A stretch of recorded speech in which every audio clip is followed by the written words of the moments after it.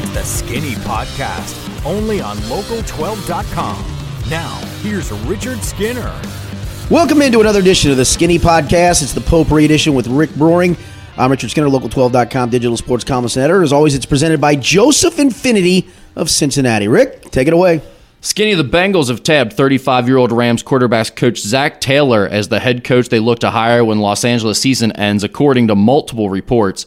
Taylor was the offensive coordinator and quarterbacks coach at UC in 2016 for Tommy Tuberville. He also spent 3 years with the Miami Dolphins, where he spent time on Coach Joe Philbin's staff as interim offensive coordinator, quarterbacks coach, and assistant quarterbacks coach.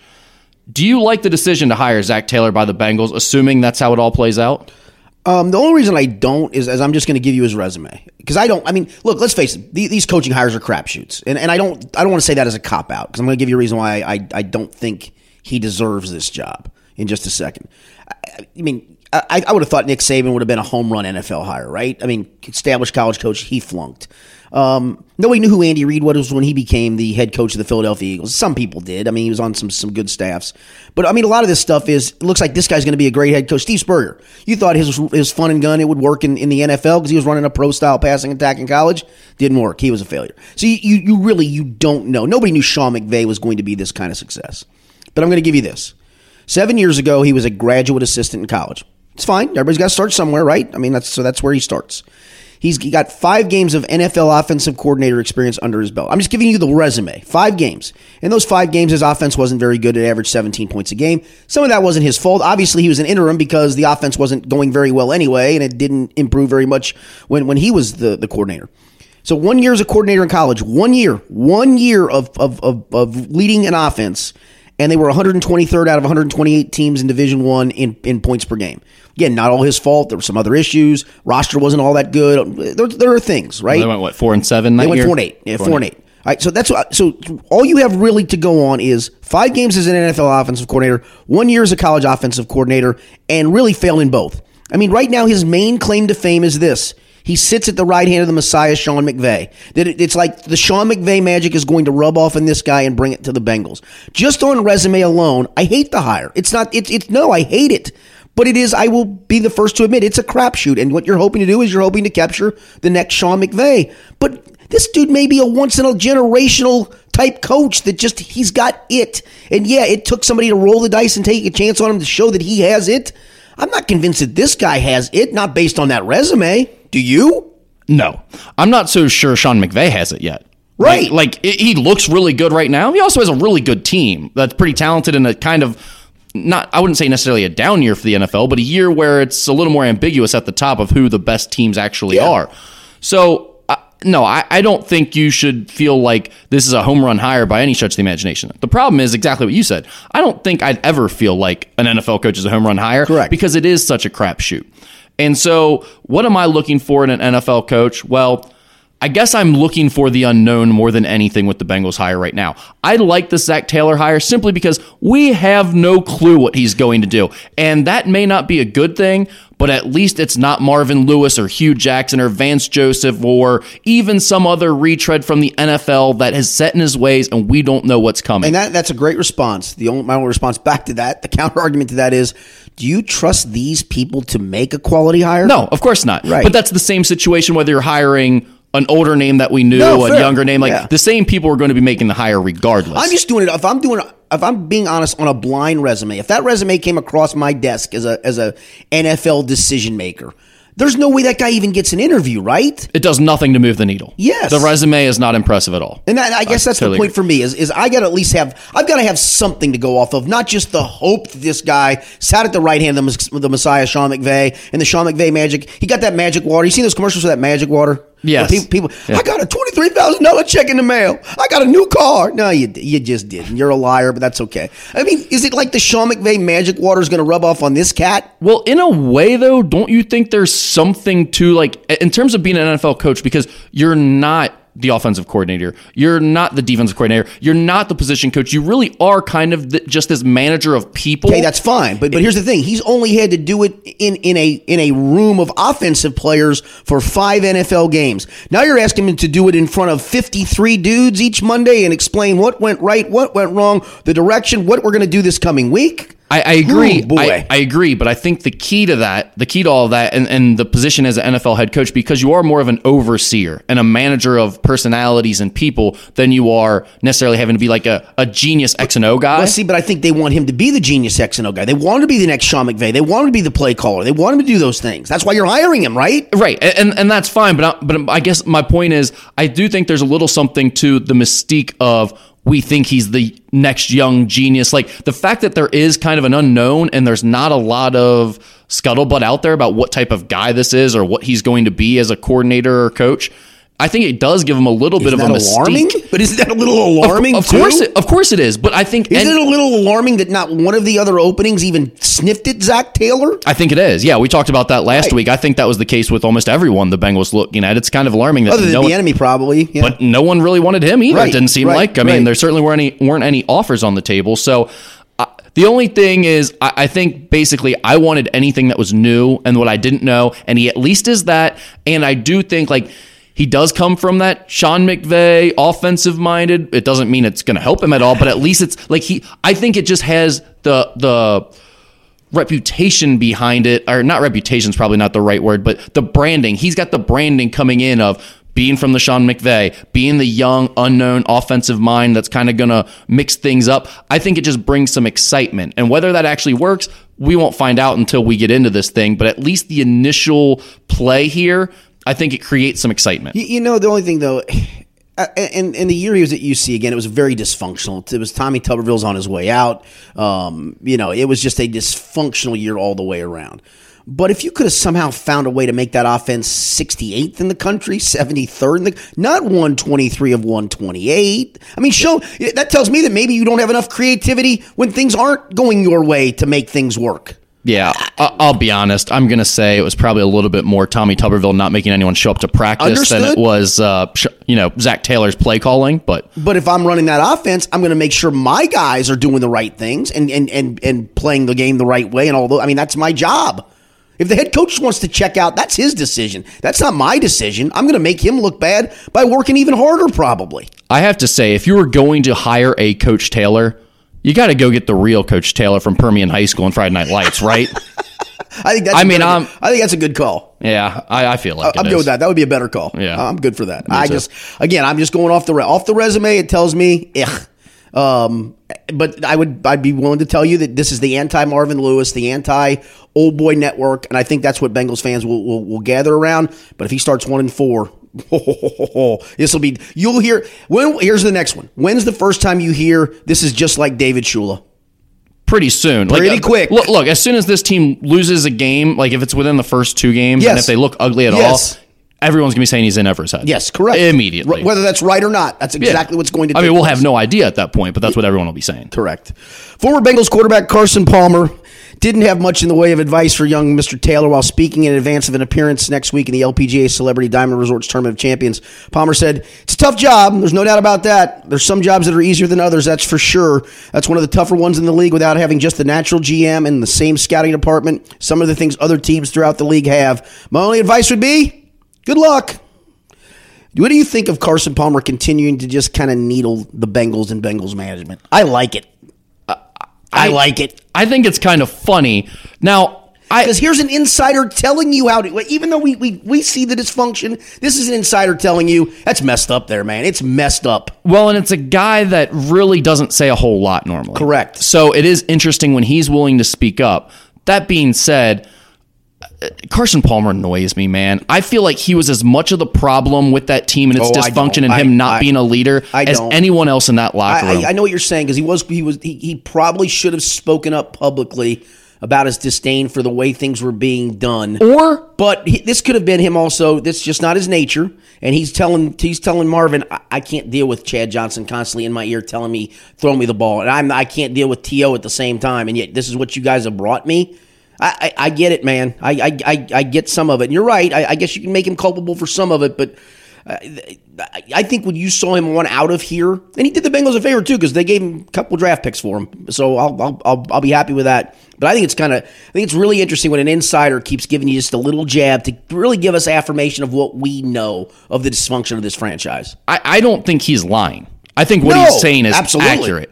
It was nice of him to wish him luck. I'm annoyed that he keeps talking about the Bengals when he was just as dysfunctional as the rest of the team, as in my opinion. Yes, he was a talented player, but Chad Johnson isn't like the biggest diva in the world. Lots of receivers are just as bad or more than Chad Johnson. At least he was fun-loving. At least he was the best receiver in the NFL at the time that he played when he was in his prime. So you can put up with a little bit more from a guy like that. Well, I think he did because of that. And I don't think he was a jerk bad guy. I think he was annoying and a little bit too much nonsense, but I don't think he was like a bad guy. I think he was a guy you can absolutely live with in your locker room, especially when things are going well, which they were for most part of that tenure.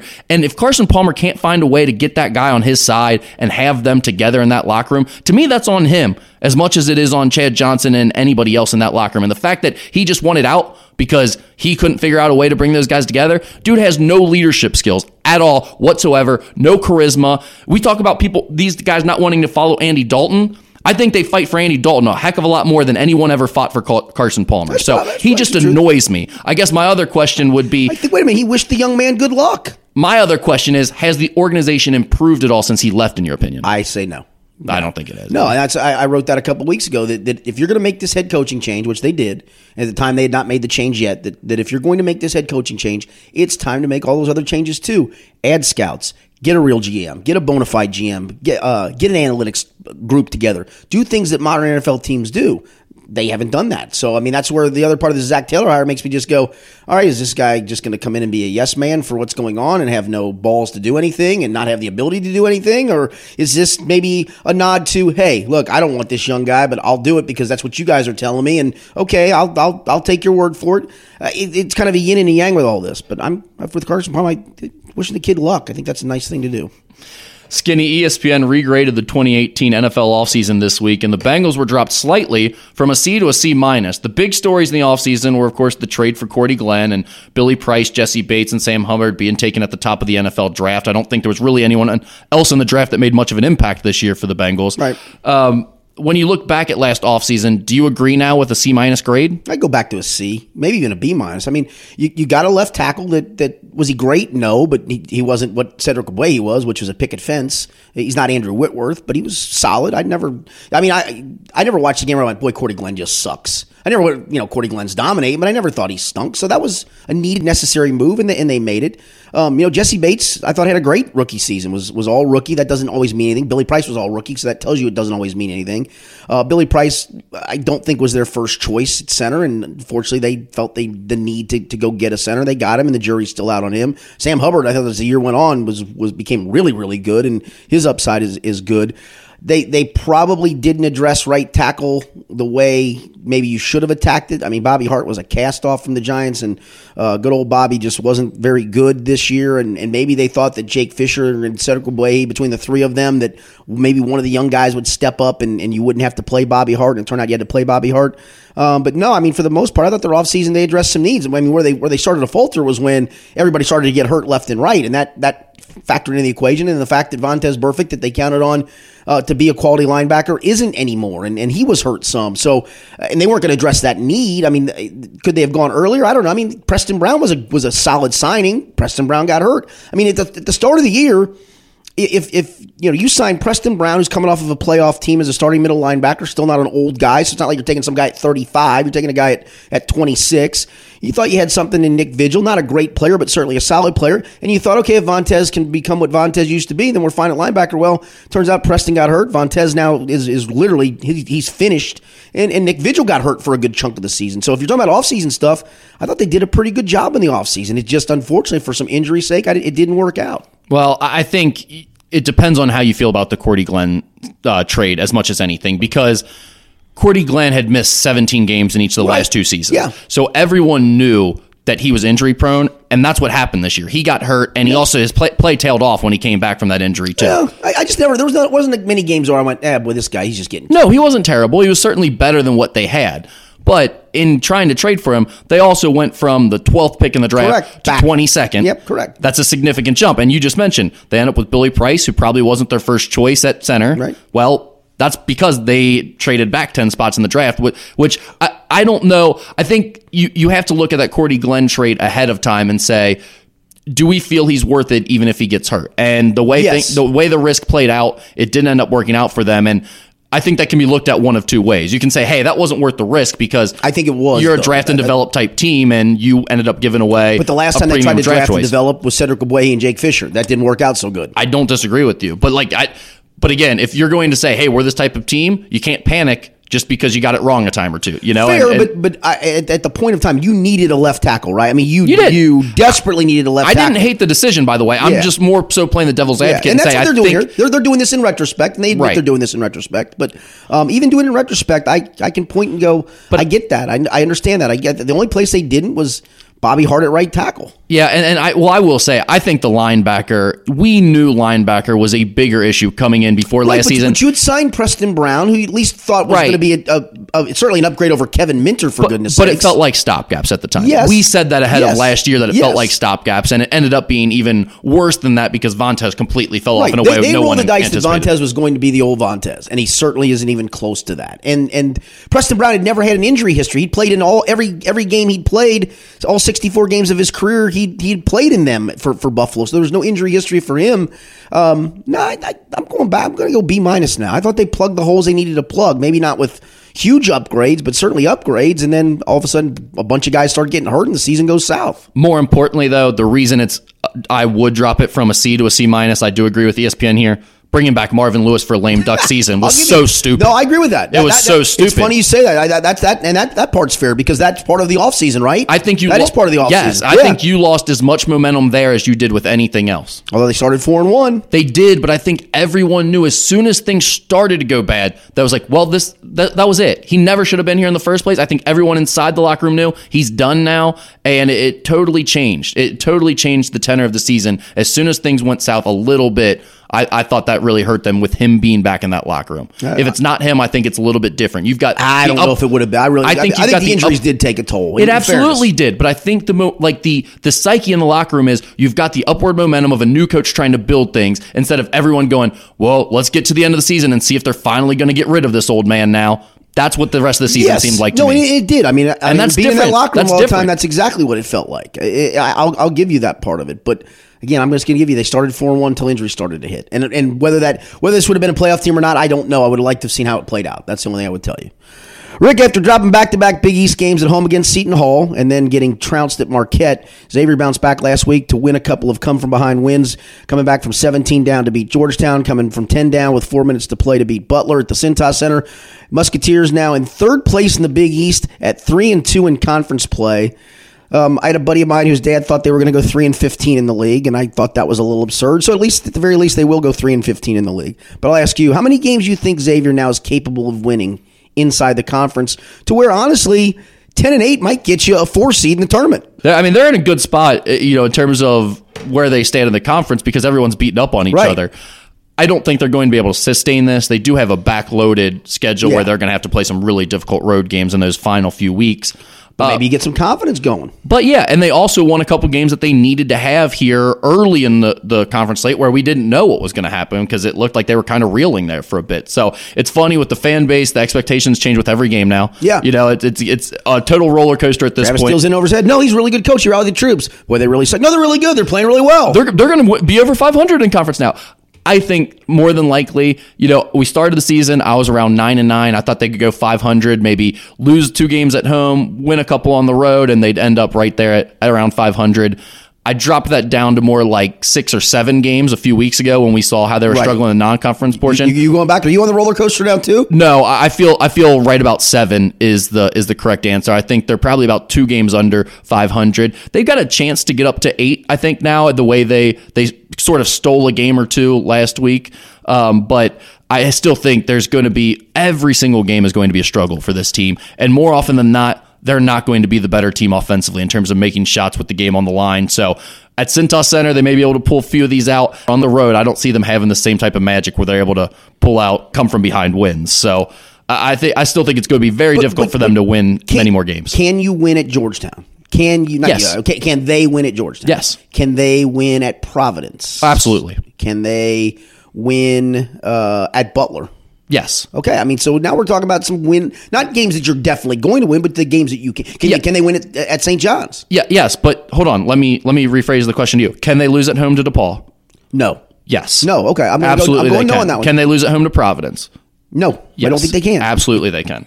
Can they? I mean, here's the thing: they can lose to literally anyone at home or on the road, and they can also beat anyone in the conference this year. Except Villanova at Villanova. Oh, I don't know. I think this is the year for him at Villanova. Wouldn't that be something? We talked about that on the podcast Sunday. Wouldn't that be something that this is the year of all years that you just go in with house money, realize, I mean, these guys don't know any better, right? I think that's part of it. Yeah. It is the house money thing. And this is not a dominant Nova team. It's a good Nova team. It's certainly, I mean, you're coming off losing a bunch of dudes off a national title team, but I think the mental aspect of it is a big part. They don't have the same pressure they've had when they've gone to Villanova in any of these other years where they feel like, hey, we finally need to get over hump, beat these guys. I think everyone's kind of like, well, this is a loss this year. So, and Villanova's not nearly as dominant as they've been. And to me, the game at Marquette was the toughest game for them, and they already lost that one. Yes. So after that, it literally feels like any game they can win and any game they can lose, home or away. I'm going 9-9. I'm sticking with 9-9. So you think 9 wins is most likely? Yes. I think 8 wins is most likely. I could possibly see 9.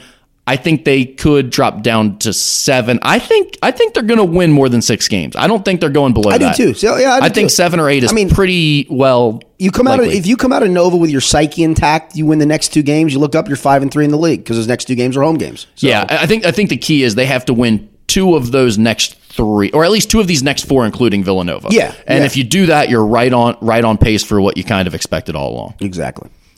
All right, Skinny, it's time to take a look at some of our betting lines for this weekend. Dreadful last week. Were you? Dreadful. Remember, I took all 4 underdogs. Yeah, you did. So I got 1 win, and I barely got that win thanks to the Saints missing a field goal. So I got that Eagle win. I called an outright win by the Chiefs. Not even close. Not so much.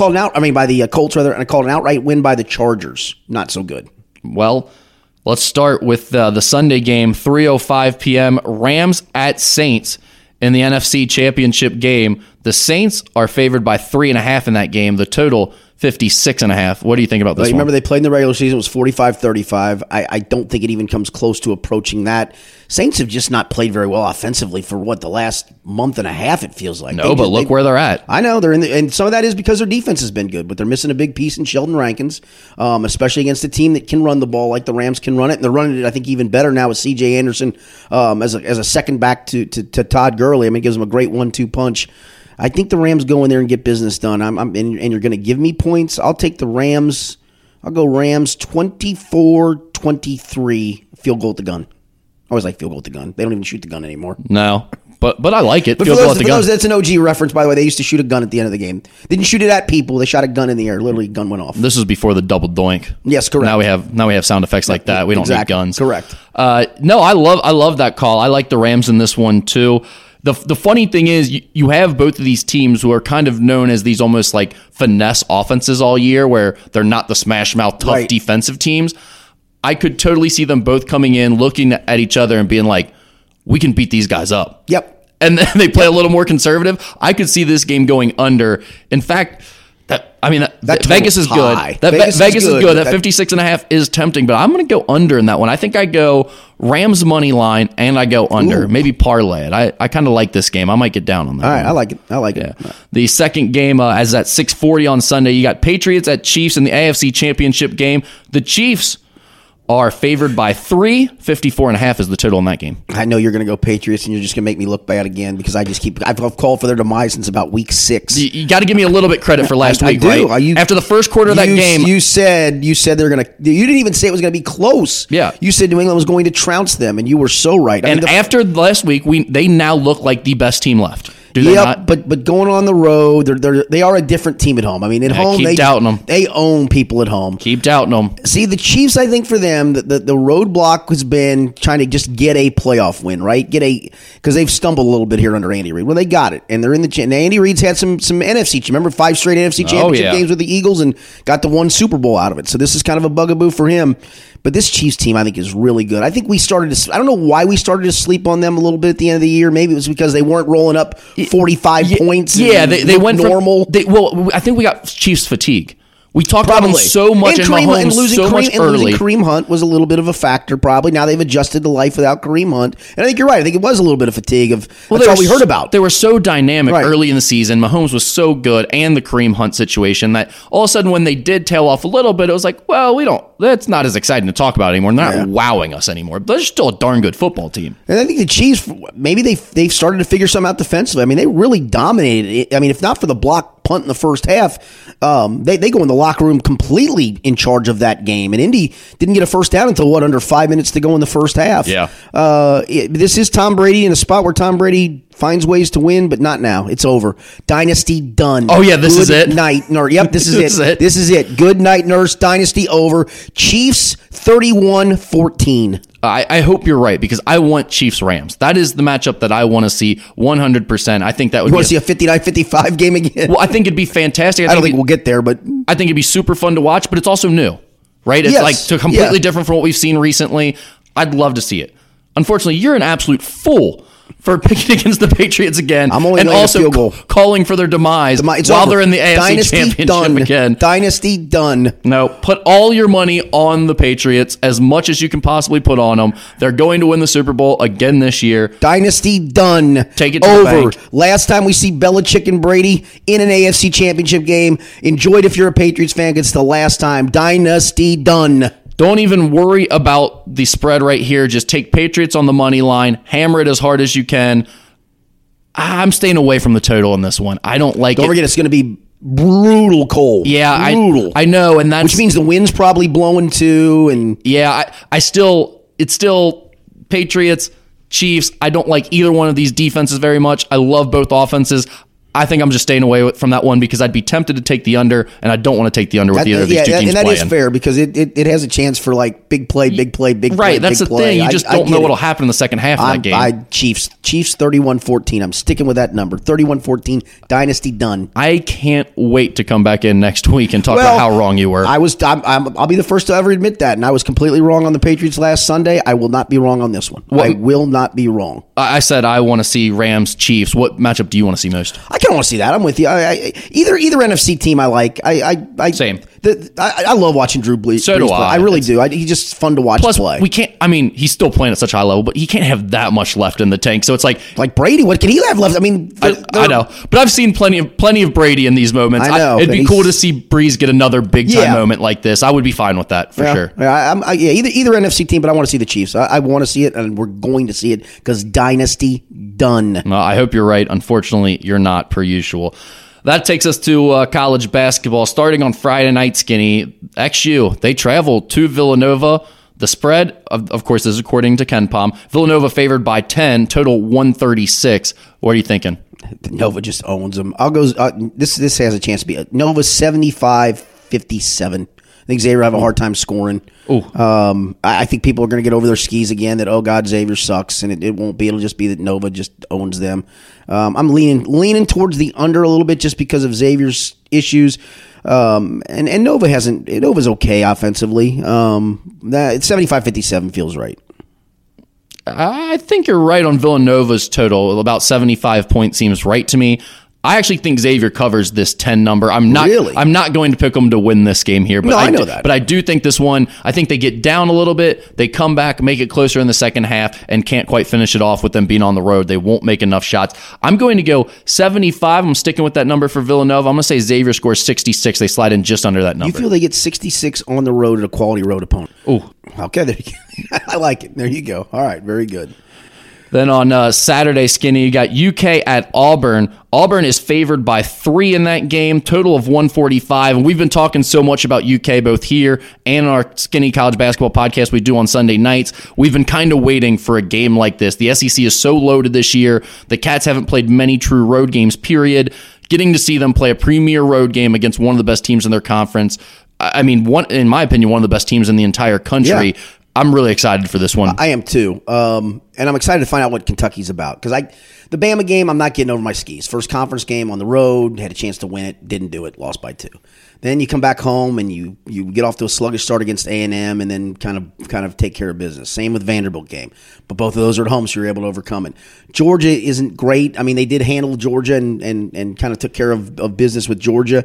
But Georgia's not going anywhere. They're not very good. They're a sub-500 team.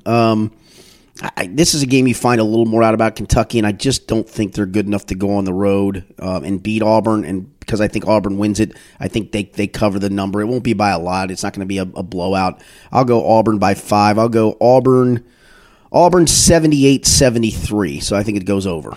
The key to me is, how do Keldon Johnson and Ashton Hagens handle the basketball in terms of their decision making? Not just, I don't think they're going to turn the ball over in the backcourt against Auburn's press. Right, but the question is, when they get into the front court, are they sped up and now making bad decisions? Are they rushing? How much do you attack them though, or how much do you be patient and use your size to your advantage? You go straight to the rim every chance you get. And I'll be honest, I think UK wins because of the style of this game. You look at this game plays well to UK the same way it played well for Xavier when Xavier played Auburn earlier in the year. Played great, as we recall. If you let them get out and run and you give them gaps to drive and you let them get to the rim and draw fouls and you let them get the ball off the glass so their big men can go offensive rebound and draw more fouls on you, they're really difficult to beat. I think Kentucky wins this game. I think this is going to be a signature win for them on the road. It will be. Yeah, I like the money line again. You know, the spread's only 3. I like the money line. I think UK wins this one. I'm going to say 80-74. Kentucky wins this, so definitely take the over. I mean, you win this game, you start putting yourself in the conversation if you take care of some business. And we're still early to do this, but you start putting yourself in that conversation of what, a 2-3 seed line for them?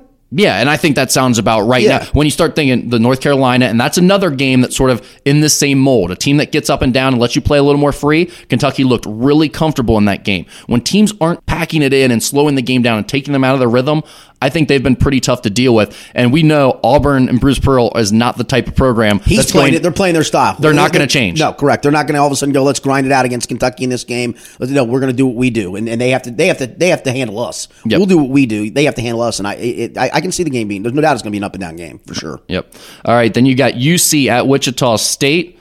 Wichita State is the underdogs in that one. UC is favored by 5. 133 is the total in that game. Well, I'm going over because right now UC can't stop anybody. I mean, they just can't. Which is weird to watch. It is. USF is not a very good offensive team, and they got in the 70s. And some of that is UC was able to push base. I think I'll give UC credit for.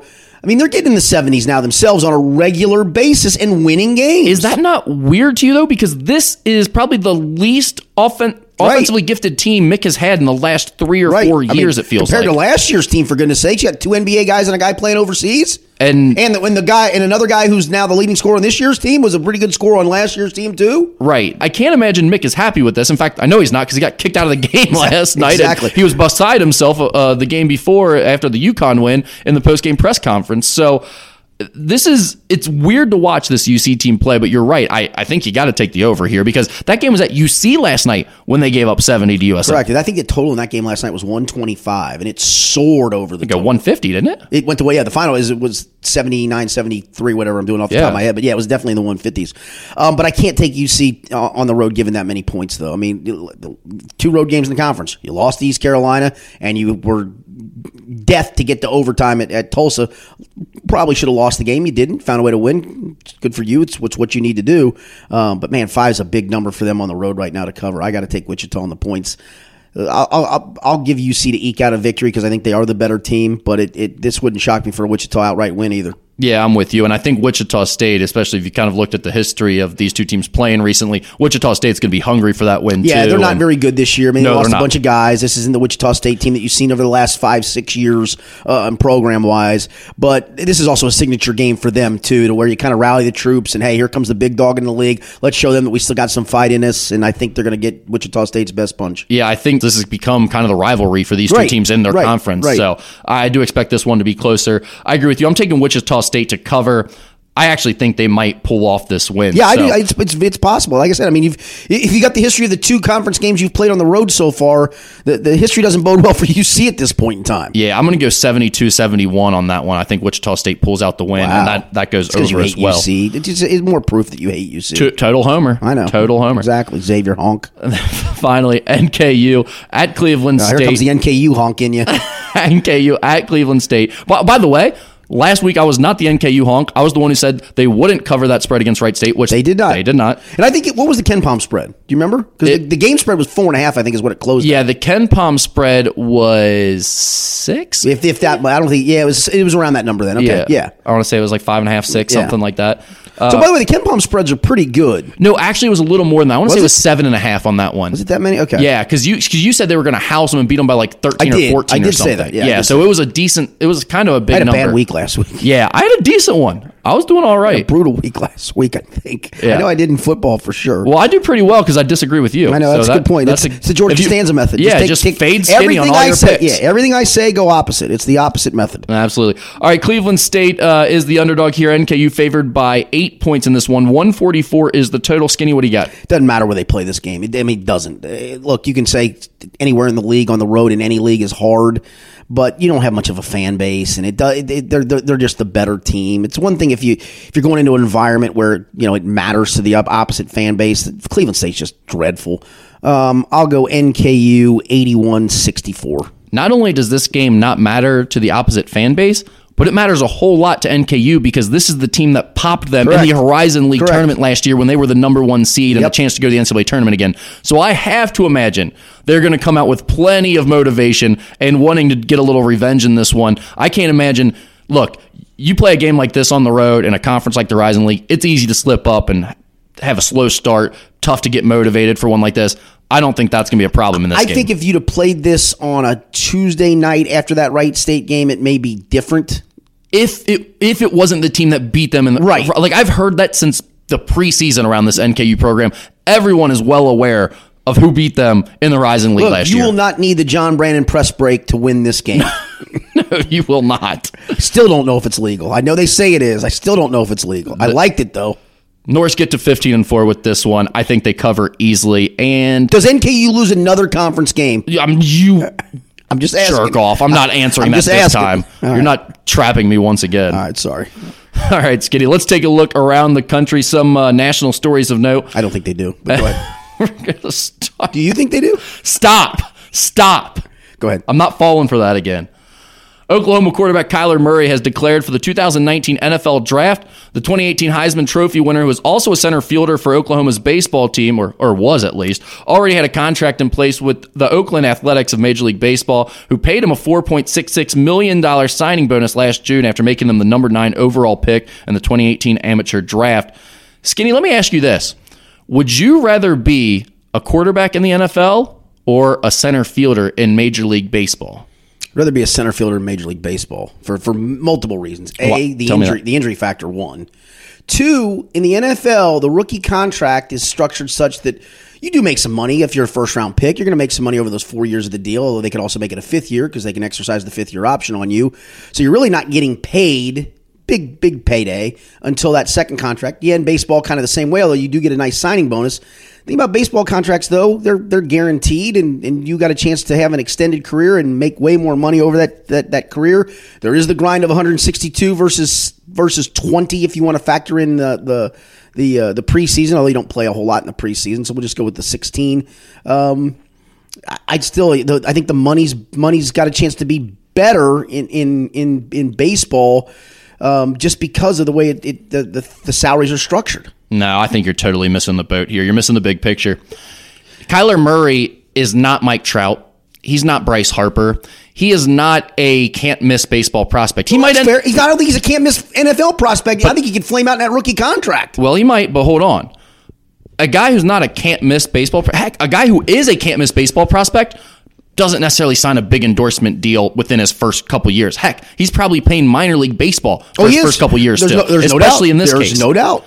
If he goes to the NFL right now as a 5'9" quarterback with the type of charisma he has, the athleticism he has, the stuff he put on tape this year in college football, the clout he's built up with that Heisman. Johnny Manziel. Okay, but that's exactly my point. Because you can flame out, you can have problems in either sport and flame out just as quickly in either sport, but Johnny Manziel made a whole lot of money being the face of the Browns, being an NFL quarterback, signing a big Nike deal. In your question, are you telling me that I'm a success in Major League Baseball or the NFL? I'm saying, which would you rather be?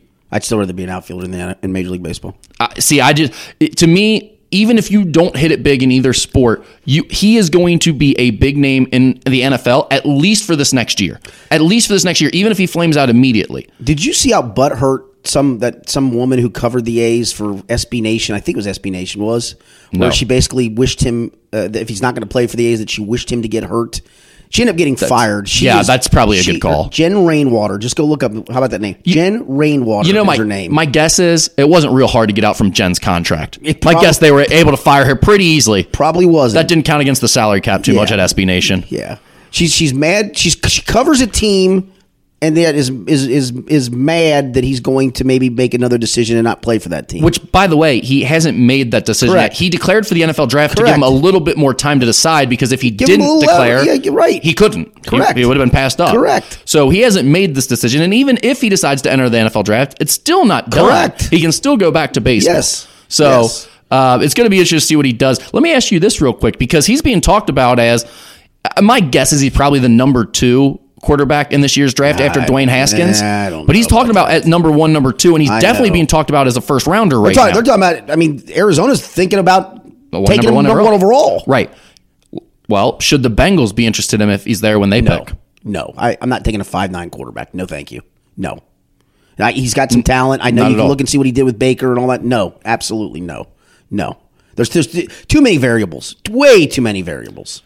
My thing would be, I'd prefer, if the Bengals are going to try to get a quarterback to sort of platoon with Dalton or figure out who's the better guy going forward, I'd like it to be a guy in the second round or third round that they're taking more of a chance on after they already took their surefire guy in the first round. That being said, they need to take a linebacker in the first round, period, end of story. Yes, totally agree with that. And that's why I wouldn't take Kyler Murray, because he's being talked about as a first rounder. If he was in the second round, though, he's not going to be in the second. Somebody's going to take him. No, I totally agree. Yeah. But I have no problem with them going after a quarterback like this in the second or third round, because I'd like something that's totally different from Andy. If you're going to say we're not sure if who's our guy is going to be, we're not sure if Andy's going forward with us or if we're going to move on, I'd like, hey, get someone that's more dynamic, get someone that's more that new style that can make more plays out of pocket and give you another dimension, and see if maybe that's a better fit for Zach Taylor's offense than Andy Dalton's going to be. Yeah, this is probably a conversation for next week, because I'm going to write a column about this. But there's some rumblings. I think NFL.com reported that maybe we'll see Ryan Tannehill as a Bengal as a possibility, because Zach Taylor coached him.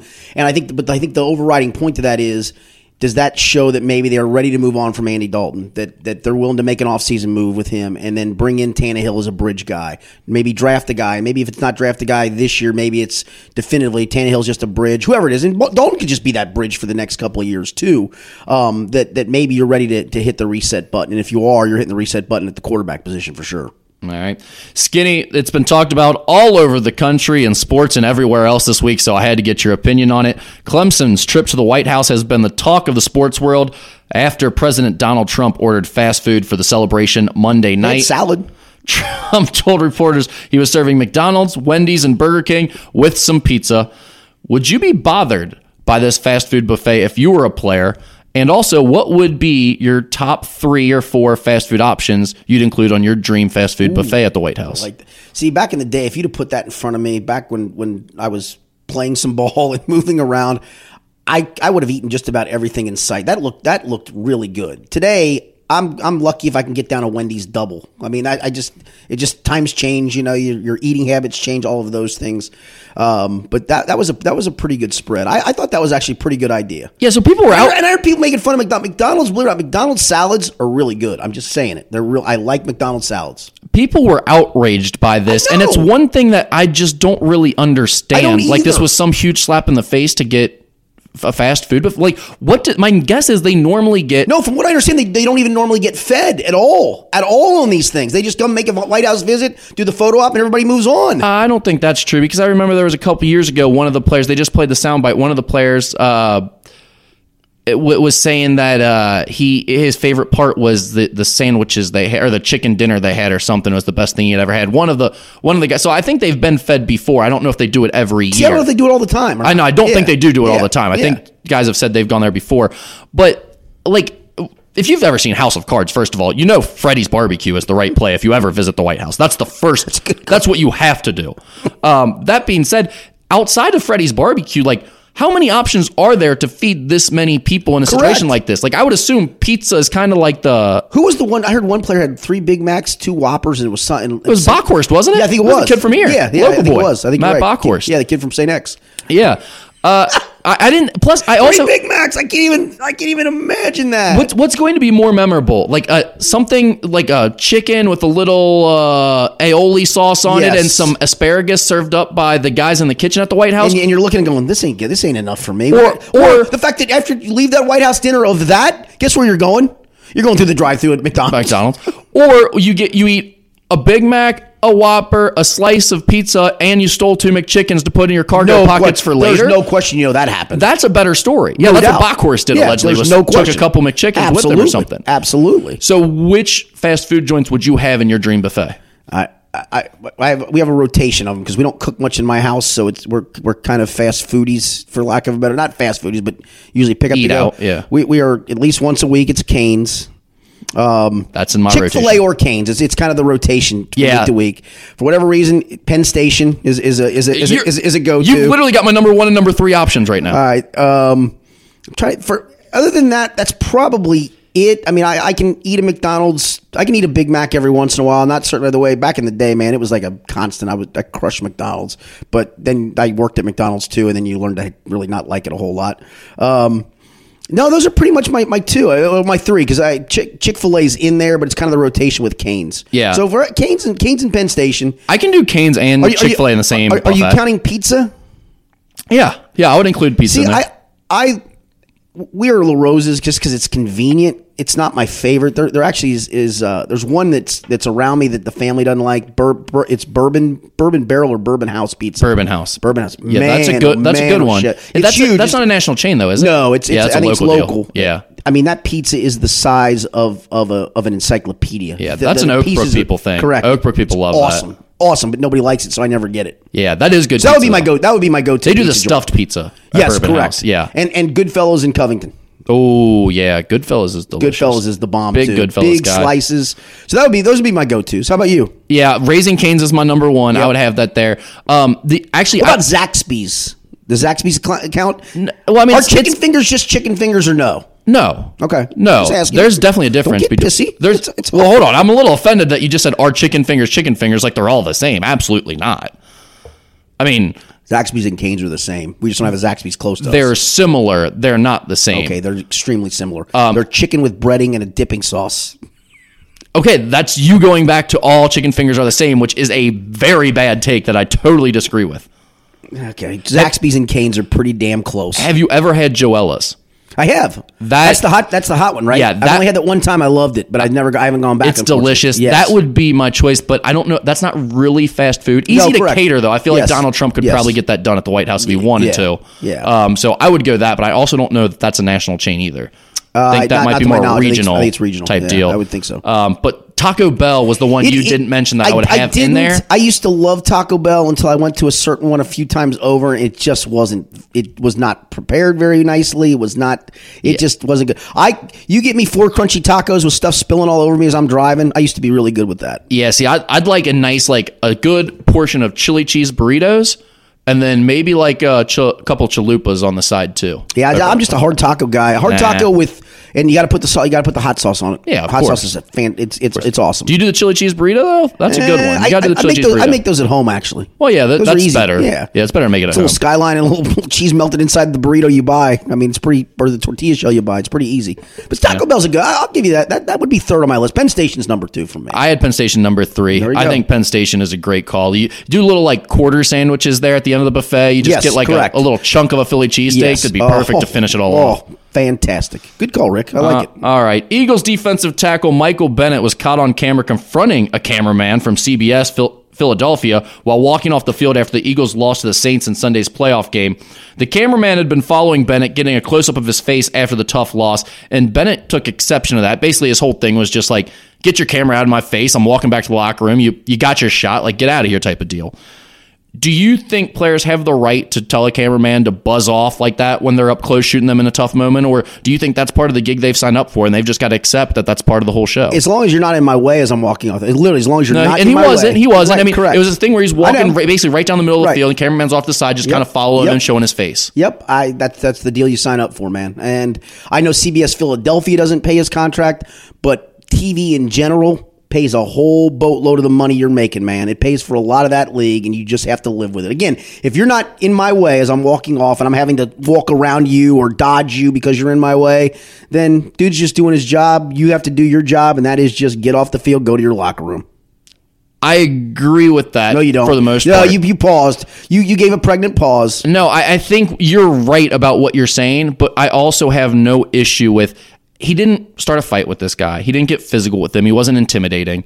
He did tell him to knock it off and get out of my face. That's it. Doesn't mean I'm going to do it. Doesn't mean I have to do it. Right. And I have no problem with the cameraman saying I'm doing my job. But we ask players to be genuine. We ask them to give us real quotes more often instead of just being this canned response. Though. Michael Bennett's an idiot. Yeah. He's a total jerk off. I don't like the guy at all. But I think you can't hold the things he's done in the past against him in this situation. People are getting outraged like he's out of line here. I didn't think he was. I think this is a normal reaction to have, and I don't have a problem with him saying, as long as he did it in a normal tone, it wasn't threatening and not looking like he's... Or get physical. Yeah, you can't touch the guy, right. Absolutely. But you can look at him and say, get out of here, get the hell out of here, go film something else. I have no problem with that. I think you have the right to do that, but I'm saying I don't have a problem with this cameraman doing his job. Me neither, and I don't have a problem with the cameraman saying, sorry, bud, like I'm going to keep doing this. Right. But it's one of those tough situations, but like I think we get sometimes too sensitive with like, oh, he's doing his job. He's allowed to be there. They're paid. They're paid to do this. This is part of the job. Well, I don't know that getting a camera shoved in your face in a tough moment is necessarily part of the job. I think, like, yes, they're allowed to film that, but I think it's your right to be upset at that moment too. I don't think it's unreasonable to say, get the camera out of my face. No, I think in this case, they're both reactions are fine. I mean, the cameraman's doing his job. Michael Bennett wants to react that way. That's his decision. As long as you don't get physical, then that part's fine too. Like I said, I think for the cameraman, as long as you're not in my way, and as long as I'm not having to walk around you, then he's got every right to do what he's doing. I mean, you've had the equivalent of this so many times in the Bengals locker room. With Marvin Lewis is a perfect example. Well, he was mad. Jeremy Rao from Fox 19 asked him if he thought it was weird to have all the cameras in his face after that Steelers game, because it was kind of like the reaction of last game as Bengals coach probably off the field, and Marvin went nuts saying he thought it was absurd, he thought it was wrong. And I thought, no, they're just doing their job. Again, as long as they're not in your way and you're not having to get around them, they're just doing their job, man. That's what you signed up for. Yeah, but my point was, it never bothers you when you go into a locker room and a guy doesn't want to talk to you or gets mad at you because he's having a bad day and you asked a question that was tough. Like, that's part of your gig too, someone's going to be mad at you sometimes. There's plenty of times you walk up to a guy after a game, you got a minute? Nope. Okay, move on to the next guy. I'll live. Or they do have a minute for a second, you ask a few questions, all of a sudden they're mad at you. Correct. And that's part of it. And I don't think that's like out of line for them to be mad at me. They're emotional right now. One of my favorite ones ever was in New England in 2014. It was a good Bengals team. They'd gotten off to a good start that year. I think they were 3-0 going to New England for a Sunday night game. And the whole run up to it was Bengals suck in prime time. And that's all the questions that were being asked during the week. Players were getting annoyed by it. So walked up to Reggie Nelson after the game. Reggie's a go-to guy, good dude. I like Reggie. There were times Reggie just didn't like to talk, but usually Reggie was a pretty good dude. So walk up to Reggie. I said, hey, man, prime time again. This got to hurt. Does this hurt anymore? Before Reggie could even answer, I get Pac-Man Jones. Hell yeah, dude! was one of my favorite answers, because I was kind of weird, because Reggie, as I'm asking the question, I could tell the facial expression was going to be. So Pac-Man chimes in with that. I'm like, thank you, Chief. I got what I needed. Hell yeah, dude. You have a pretty great one too with Carl Pickens, do you not? Oh yeah, I got a minute. Yeah, no. This is. Carl Pickens was one of the worst people ever. I mean, just a bad guy in general, and one of the worst people to ever deal with. So this is in the '90s. So I'm going back a ways covering it was me and Todd Jones were covering the Bengals. It was my day. We kind of shared the beat. So it was my day to be down there. So it was when Jeff Blake mania was happening, a couple weeks into it. So I'm going to do the obligatory, hey, the first game first game looked lucky, right? He threw a couple of rainbows. Carl saved him, went up and caught balls. Okay, maybe the guy just is lucky. Well, now all of a sudden, the guy's starting to make some big plays, and now it's time to do the Jeff Blake story. So Carl Pickens has got to be part of that, right? He's the main receiver. Carl, you got a minute. Probably the dumbest thing I've ever asked, but that's usually the icebreaker, right? Hey, man, you got a sec, you got a minute, whatever. Yeah, 59, 58, 57. I go, seriously, 56, 55. I said, this is what it's going to be like, 54. Finally, I just said, blank you, Carl, walked away. And he goes, oh, no, man, I'll answer you. And they're all cracking up in the corner. I said, no, I don't need your time. I got other guys that can talk. No, I said, blank you. Okay, that's fine. You want to deal with that? I'll deal with that. I love that. 59, 58. In my mind, I'm like, okay, I did say a minute. What an idiot. But I'm like, I ain't. And of course, he's got guy Darnay Scott and Tony McGee. That was just I used to call it the corner of death because they were just awful. I just hated dealing with all of them. So you'd go to the corner of death only when you had to. Especially because they all sucked. Correct. Like, that's the thing. You guys have egos and you all 6 suck. and 10, 7 and 9, for goodness sake. Get out of here with that. Get out of here with that, exactly. So I just told him what I felt. Blank you. I love it. All right, so after a couple of weeks away of not doing ghost sex stories or even ghost stories, because we kind of got spooked, for lack of a better term, literally. You got scared off by people telling you to just stop. Yeah, and I didn't do what they told me to do, but I also haven't had anything else happen, so I feel like I'm in the clear. So you still haven't made peace with the ghost? No, but now I'm thinking it was like just other explanations for it, and it wasn't actually ghosts, so I think I'm good. I think I'd make peace. Well, our guy Chad Brendel from Bearcat Journal, who joins us on our college basketball podcast weekly, he's in for this podcast this week to share his own ghost story. I'm looking forward to hearing about this one. You say you have seen a ghost. Yes. Okay. I was young. How young? I've gone back over with my little brother about this. Okay. I think I was about 8 or 9. My mom... Well, memories can be a little fuzzy, but that's all right. No, I mean, you don't forget seeing a ghost. Okay. My mom used to live in a really big, like, plantation-style house out by Big Bone Lick. Okay. And the big farm. And we were told for a long time the place was haunted. And occasionally, weird stuff would happen. We'd hear weird noises, but it was like a house built in where things the 1850s. Correct, like a piece of wood has come loose and the wind's got it or whatever. Yeah. So I'm over there one weekend with my mom and my little brother, and we're playing, and it's probably 8-9 o'clock at night. We're in our room and jumping on the bed and goofing around. Lights cut off completely. Just in the room that we're in. Just in the room that you're in. Yeah. And not in the rest of the house. Not in the rest of the house. Can I just make a plausible explanation that a light bulb might have gone out? Except that 10 minutes later, the light came back on. Okay. All right. A short circuit, perhaps. Could have been. We're big short circuit guys. We're electrical engineers now. 220, 221, whatever it takes. So it was, I mean, weird. For 2 little kids. Yeah. Lights go out, lights come back on. Like I said, the house is 150 years old. It could have been electrical. It could have been a number of things. So it was a 3-story plantation house, and we were on the 2nd story. And we're laying there. It's late. We're supposed to be in bed. We're not sleeping. And we hear the rocking chair on the 3rd floor rocking. What time of year was this again? Probably fall. So the windows could have been open, and the breeze could have come through the windows open to rock the rocking chair. How do you know? So you're on the 2nd floor. How do you know it's right above us? Rocking so you can hear. You can hear a rocking chair. Yeah. Oh yeah. Okay. This is an old house. You can hear the creaking. Okay. You can hear the creaking. You can hear the creaking of the rocking chair. I just wanted to know what type of sound you're hearing. Yeah. Okay. So we're freaking out a little bit. And we go and we walk over to where the steps are to go up to the 3rd floor, and we kind of go halfway up and we peek, and there was the ghost.